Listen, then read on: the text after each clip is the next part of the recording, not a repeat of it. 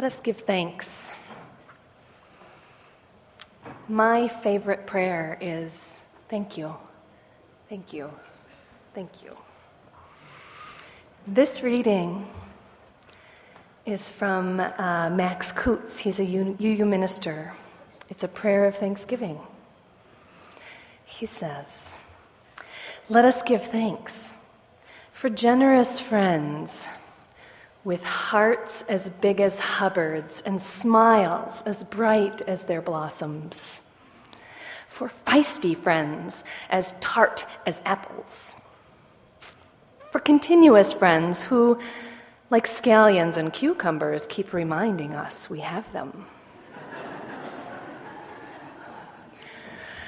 for crotchety friends as sour as rhubarb and as indestructible, for handsome friends who are as gorgeous as eggplants and elegant as a row of corn, and others plain as potatoes and so good for you. For funny friends who are as silly as Brussels sprouts and as amusing as Jerusalem artichokes. Serious friends as complex as cauliflower and intricate as onions. For friends as unpretentious as cabbages, as subtle as summer squash, as persistent as parsley, as delightful as dill, as endless as zucchini. And who, like parsnips, can be counted on to see you through the long winter. For old friends nodding like sunflowers in the evening time, and young friends coming on fast like radishes. For loving friends who wind around us like tendrils and hold us, despite our blights, wilts, and witherings. And finally, for those friends now gone, like gardens past that have been harvested, but who have fed us in their time that we might have life thereafter. For all these, we give thanks. Amen." What a reading. Our second reading this morning is a poem called Kindness, and I just want to... Poetry sometimes is hard on the ears to understand. So the word in here is maize, and it's corn, not a maze in corn. Just so when you hear it, you don't get hung up on it and miss the rest of the poems. It's a good poem. Kindness. Before you know what kindness really is, you must lose things. Feel the future dissolve in a moment, like salt in a weakened broth. What you held in your hand, what you counted and carefully saved, all this must go. So you know how desolate the landscape can be between the regions of kindness. How you ride and ride, thinking the bus will never stop. The passengers eating maize and chicken will stare out the window forever. Before you learn the tender gravity of kindness, you must travel where the Indian in a white poncho lies dead by the side of the road. You must see how this could be you. How he, too, was someone who journeyed through the night with plans and the simple breath that kept him alive. Before you know kindness as the deepest thing inside, you must know sorrow as the other deepest thing. You must wake up with sorrow. You must speak to it till your voice catches the thread of all sorrows and you see the size of the cloth. Then it is only kindness that makes sense anymore. Only kindness that ties your shoes and sends you out into the day to mail letters and purchase bread. Only kindness that raises its head from the crowd of the world to say, "It is I you have been looking for, and then goes with you everywhere, like a shadow or a friend.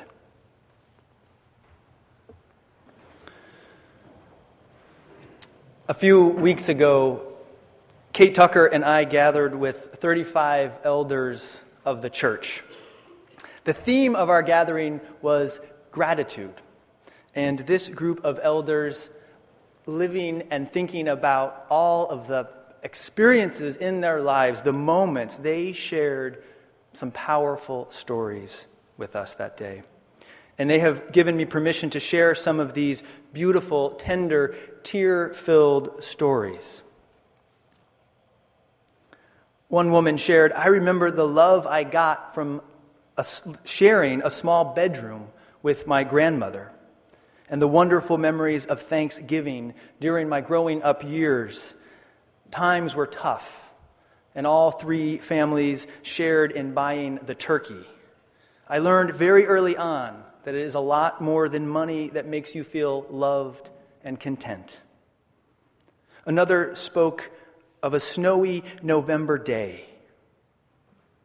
"I was driving and listening to Truman Capote's Thanksgiving Gift being read on the radio. It captivated me. So I pulled over into a park and stopped the car. The snow was gently falling and continued to fall as I sat in my warm car listening to the voice on the radio." There were many, many other memories too, not all related to Thanksgiving. I remember seeing a scarlet cardinal in February, its brilliant color standing out amidst those stark, dark, bare branches of the tree. Its shrill voice, "What cheer? What cheer?" rolling across the early morning quiet. Its rowdy enthusiasm announcing the coming, in time, of a regenerated earth. Another member recalled the brave daffodils in an April snowstorm, erect and proud and yellow with their little caps of snow. And with the coming of summer, this memory: my family had a wonderful collie for many years. I can close my eyes and see the tip of his tail waving above the field of grain as he roamed about. Summer brought other memories. I loved playing with my rubber band-powered model airplane, watching it circle high into the sky over the treetops. And then the confession, actually this was just a few years ago that he played with that rubber band-powered airplane. Another recalled a little girl at the state fair and her lamb, and how she was washing it down with soap and water and kissing it and saying, "I don't know if you will get a blue ribbon, but I want you to know that I think you are the most beautiful lamb in all of Minnesota." It reminds me of a story my mother-in-law, a retired social worker, shared with me. She knew a woman with advanced Alzheimer's whose husband of 50 years visited every day. Each time he came, he would look at his wife and lovingly ask, "Do you know who I am?" And she would look and then say, "I don't know who you are, but I know that I love you." Tender, tender moments. These elders shared memories of their babies and then grandbabies patting their cheek, holding 1 month old, 1 day old grandchildren, and being proud, so proud of grandsons' essays and the coming of age celebration that happens right here in this church. Another, with tears in her eyes, spoke of times when her adult children took care of her when she was ill. Another shared how good it felt to be embraced by the pastoral care team in response to family health issues. Another elder remembered finding out that her son-in-law had brain cancer. She knew her daughter and their children would need help, but she was frightened. She didn't know if she had the strength to be present to her daughter and son-in-law and to help them. But she heard a sermon from Kate Tucker about sacred tasks, and those words gave her courage. They were a garment of blessing. And she carried those words with her as she cared for her son-in-law through his illness and eventual death. Friends, the fabric of our lives is woven of sorrow and kindness, gratitude, awe and joy, darkness and light. These are the threads that connect us.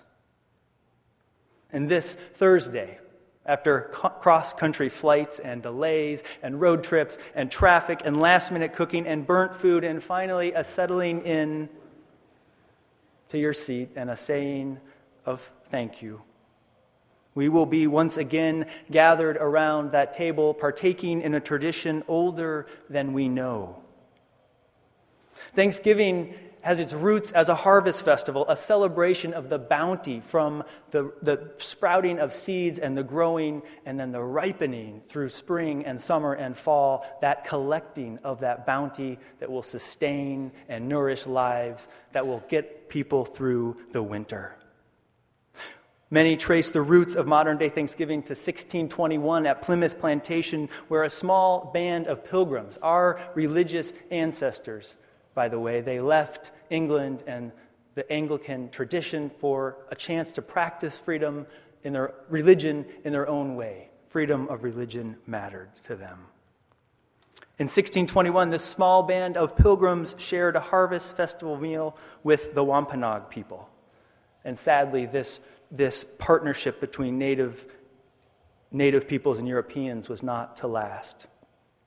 The pilgrims had arrived a year earlier, seeking freedom, like I said, from the Anglican Church, and half of them died that first winter, men and women and children. So surely this gathering in 1621 was filled with thanks. But there must have been an acute awareness as they looked around the table of who was missing, who was not a part of that celebration. Today, Thanksgiving is much less about a harvest festival than it is about the day before the great launch into Christmas and Black Friday and that overwhelming onslaught. But we still gather around the table. We still make time to gather around the table like our ancestors did long ago. And when we gather with all sorts of complicated and quirky new and even new people around us, and of course we're never the complicated or quirky one at the table, right? It's always someone else. When we gather, how can we not pause for a moment to reflect on the seasons of our lives, the ups and downs, the losses, challenges, blessings? In short, how can we not pause for a moment to give thanks for all that is our life? Our lives which now rest in that very moment around that very table with those people.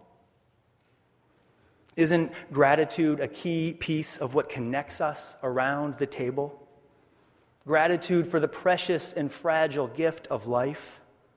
Gratitude for those funny and crotchety and tart and feisty and loving friends and family, some long gone.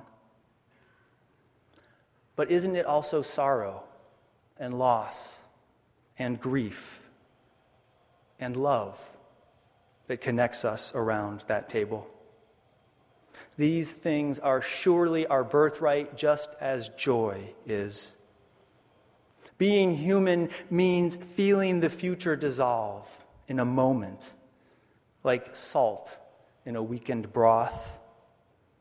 Being human means what you held in your hand, what you counted and carefully saved, All this must go, so you know how desolate the landscape can be between the regions of kindness, between the regions of bounty and surplus. Dreams, homes, jobs, identity. At times, all this must go. And in those losses, we face the reality that sorrow is one of the deepest things inside. It is the thread that connects us to every other human being. And so is kindness. A rabbinical student is said to have once asked his mentor, why is it written that God placed love on the heart rather than in the heart? And the mentor replied, God placed it there so that when the heart breaks open, love falls in. So this week, we will gather around tables, brokenhearted and whole, kindness and gratitude dancing and making meaning out of despair and loss. And this Thanksgiving, either that day or this week, you have an assignment. Inside your order of service, there's a blank note and an envelope. Your task, and you cannot choose to not accept this task, because it's really simple. Your task is to write a letter of gratitude to someone who has touched your life. It could be a grandparent, a partner, a friend, a doctor, a mechanic, a teacher, one of your kids' teachers in our religious education program. I don't know who it is. You know who it is. Someone who showed you great kindness, who loved you when you felt unlovable, who was there, who supported you when you needed it most. Write that letter. You don't have to write it right now in the pew, but write that letter. Express the gratitude. The other assignment, you don't have to do anything but just mentally activate for this one. The other assignment is do not forget the table. This table, yes, of course, but the bigger table too. The table that lures, that brings together families and the human family. The table that is at the center of all our gatherings, that which we come around to break bread, to give thanks, to share stories, to shed tears. This church, in many ways, is a table. And we're always making room for one more as best we can, always on the lookout for unknown guests. The empty cup is waiting. And once we sit down at that bigger table, not just our family table, but the human family table, once we catch a glimpse of that and we discover we are not alone, that our story is in fact the human story, that we are surrounded by fellow travelers connected by gratitude, loss, kindness, and love, once we see that, something shifts.